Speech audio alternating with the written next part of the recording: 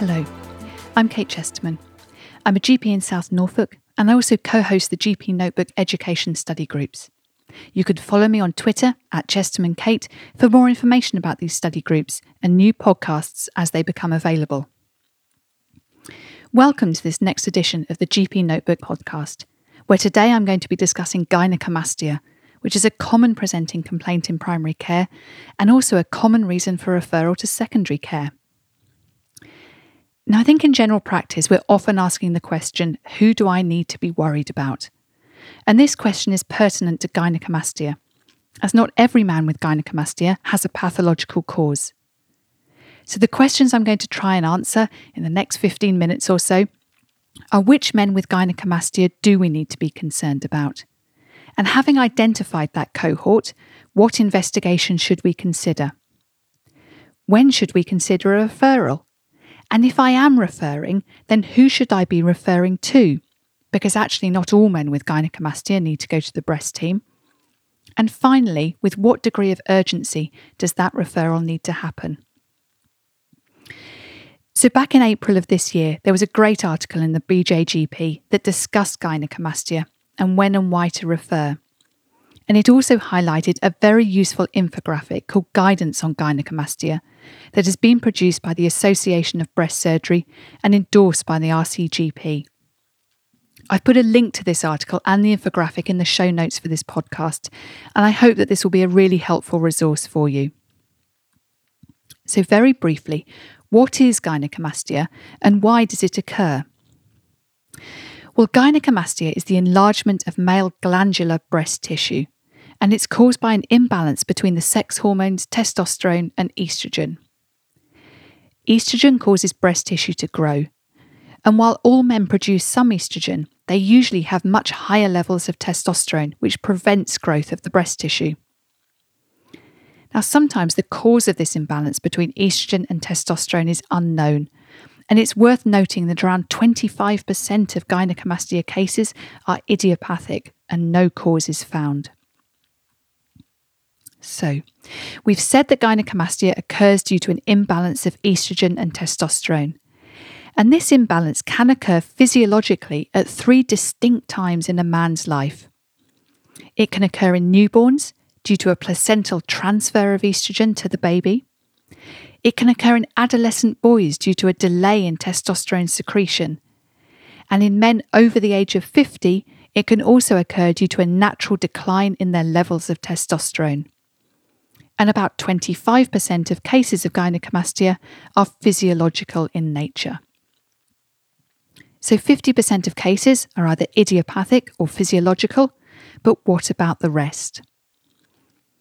Well, the next most common cause is drugs, and there really are a wide range of medications that can cause gynaecomastia, and a lot of these medications are frequently prescribed in primary care and include common antihypertensives such as spironolactone and the calcium channel blockers, anti-androgens like finasteride, GI meds such as PPIs and H2 histamine blockers, and also analgesics like opioids.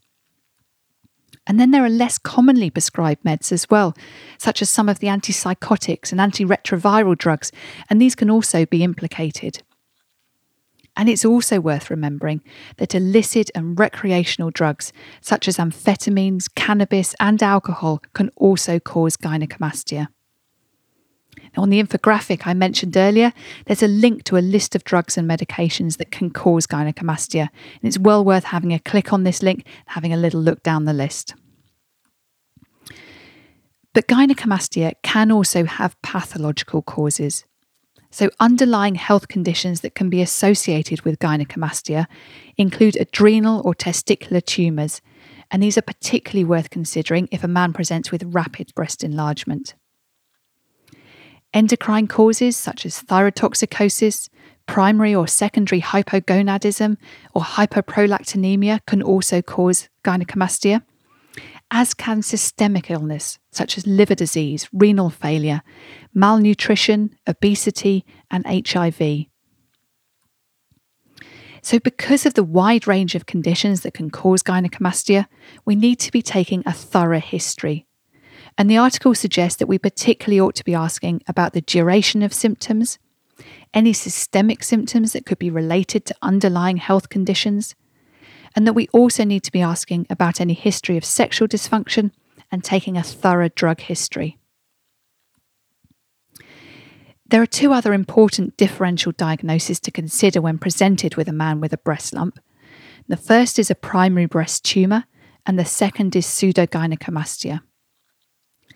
So as well as doing a thorough history, we also need to be doing a thorough examination, starting by examining the breast and trying to differentiate between these different causes of breast lumps. We need to be making sure to palpate all 4 quadrants and looking for signs of primary breast cancer, such as irregular hard masses, nipple discharge, or ulceration. And we also need to check for a mound of subareolar fibrous tissue, which is what we would expect to find in patients with gynaecomastia. So you should ask the patient to lie on his back with his hands behind his head in the usual position that you'd examine the breasts in. And you then place your thumb and forefinger on either side of the breast and gradually bring them together from either side. In true gynaecomastia, a rubbery or firm mound of tissue is palpable in the subareolar area, and this mound of tissue is absent in pseudogynecomastia. Pseudogynecomastia is different from gynecomastia in that it develops as a result of excess adipose or fat tissue rather than enlargement of the glandular tissue, and it's more common in obese men. It's usually bilateral and it's not usually tender, whereas gynecomastia is usually unilateral and may be tender, excruciatingly so in some cases. We should also be looking for stigmata of chronic disease, so we need to do a more systemic examination as well, and also checking for any abdominal organomegaly, lymph node enlargement. And the article also recommends, and I think this is a really important point, a testicular examination, particularly if there's a suspicion of hypogonadism or a testicular mass. And if you do find a testicular mass, then a 2-week wait referral to urology should be done. So we've had a think about our initial approach to a man with gynecomastia. And in particular, we thought about the important points in the history and findings that we want to look for in our examination. So now we're going to move on to thinking about who needs investigation and referral. We've discussed several benign causes of gynecomastia, so hopefully you can understand why it's not necessary to investigate and refer everyone.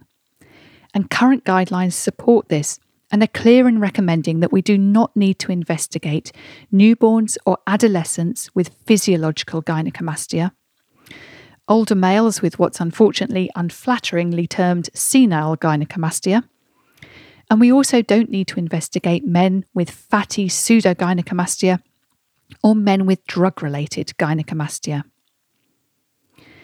And in addition, we shouldn't be investigating those with suspected breast cancer. The NICE guidance for referring men with breast changes is the same as for women. So anyone aged 30 and over with an unexplained breast lump, anyone over the age of 50 with nipple changes, this could be bloody discharge or ulceration, anyone with skin changes suggestive of breast cancer, or anyone over the age of 30 with an unexplained axillary lump should be referred urgently to the Rapid Access Breast Clinic. So we're not investigating physiological gynecomastia, drug-induced gynecomastia or pseudogynecomastia, and we're doing urgent referrals with those for red flags for suspected cancer, and that could either be testicular or a primary breast tumour. But what about those that don't fall into these categories? Well, the guidance advises that further investigation prior to referral should be undertaken for men with eccentric breast masses, rapid breast enlargement, a recent onset of gynecomastia in lean men over the age of 20, persistent painful gynecomastia, massive gynecomastia in adolescence, and persistent gynecomastia in adolescence. And this is defined as lasting more than 18 months. And these further investigations start with blood tests. And the recommendation is to check a 9 a.m. testosterone, as well as thyroid function, liver function, a beta HCG, and an alpha feta protein. If the testosterone level is abnormal, then further hormone profiles assist our colleagues in secondary care. And so it's recommended that we then add on an LH and FSH, sex hormone binding globulin, albumin, prolactin, and estradiol if we find that abnormal testosterone. And the guidelines also recommend that the presence of gynecomastia with an abnormal testosterone thyroid function or LFTs should prompt a referral to endocrinology. Now, if either the beta HCG or alpha fetoprotein are abnormal, then an urgent referral to urology should be done, and these patients should also have an urgent testicular ultrasound scan. So just to summarise so far, we're not investigating benign causes of gynecomastia, that is physiological gynecomastia, drug-induced gynecomastia, or pseudogynecomastia. We're doing urgent referrals if there are examination findings that are suspicious for breast cancer or if you find a testicular mass. And otherwise, we're considering blood tests with a 9 AM testosterone, thyroid and liver function, as well as a beta HCG and alpha fetoprotein. An abnormal testosterone, LFTs or TFTs would prompt a referral to endocrinology with further hormonal testing if the testosterone was abnormal. And an abnormal beta HCG or alpha fetoprotein would prompt an urgent referral to urology as well as an urgent ultrasound scan. Now, we've said we would refer those with red flags for malignancy directly to a rapid access breast clinic. There are a couple of other reasons to consider a referral to the breast team. So we'd also consider a referral to the breast team for those with persistent painful gynecomastia with normal blood tests, and those with a unilateral lump at any age, if either there was no obvious physiological or drug-induced cause, or if there's a family history of breast cancer or a personal genetic predisposition to breast cancer. Now, I just wanted to finish with a little bit of a discussion about the management of gynecomastia and particularly what's available to us in primary care. So again, those with the physiological or pseudogynecomastia don't need any investigation or referral and really can be managed with reassurance and particularly some lifestyle advice. And what we're really advising patients to do is to aim for a normal body mass index. Drug-induced gynecomastia needs some careful discussion with the patient and really is a good opportunity for shared decision-making.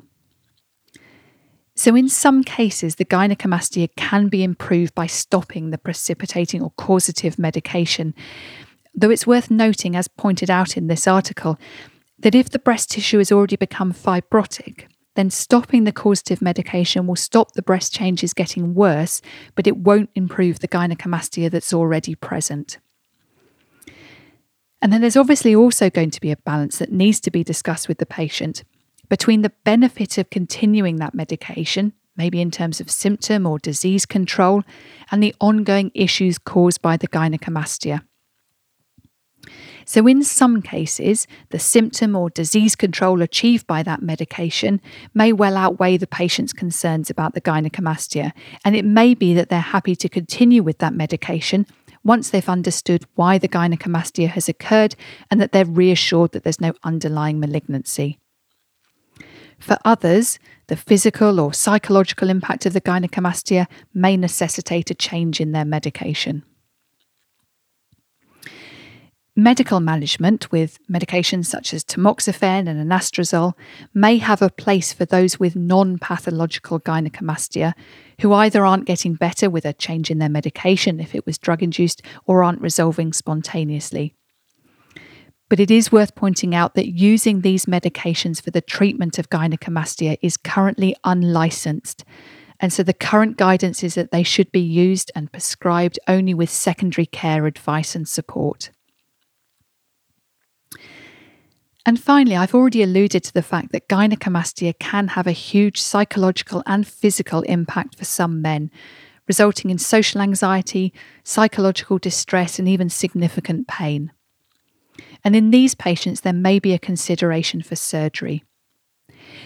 This is usually undertaken by the plastic surgeons rather than the breast surgeons, but funding can be a significant issue and will be very dependent on your local commissioning groups.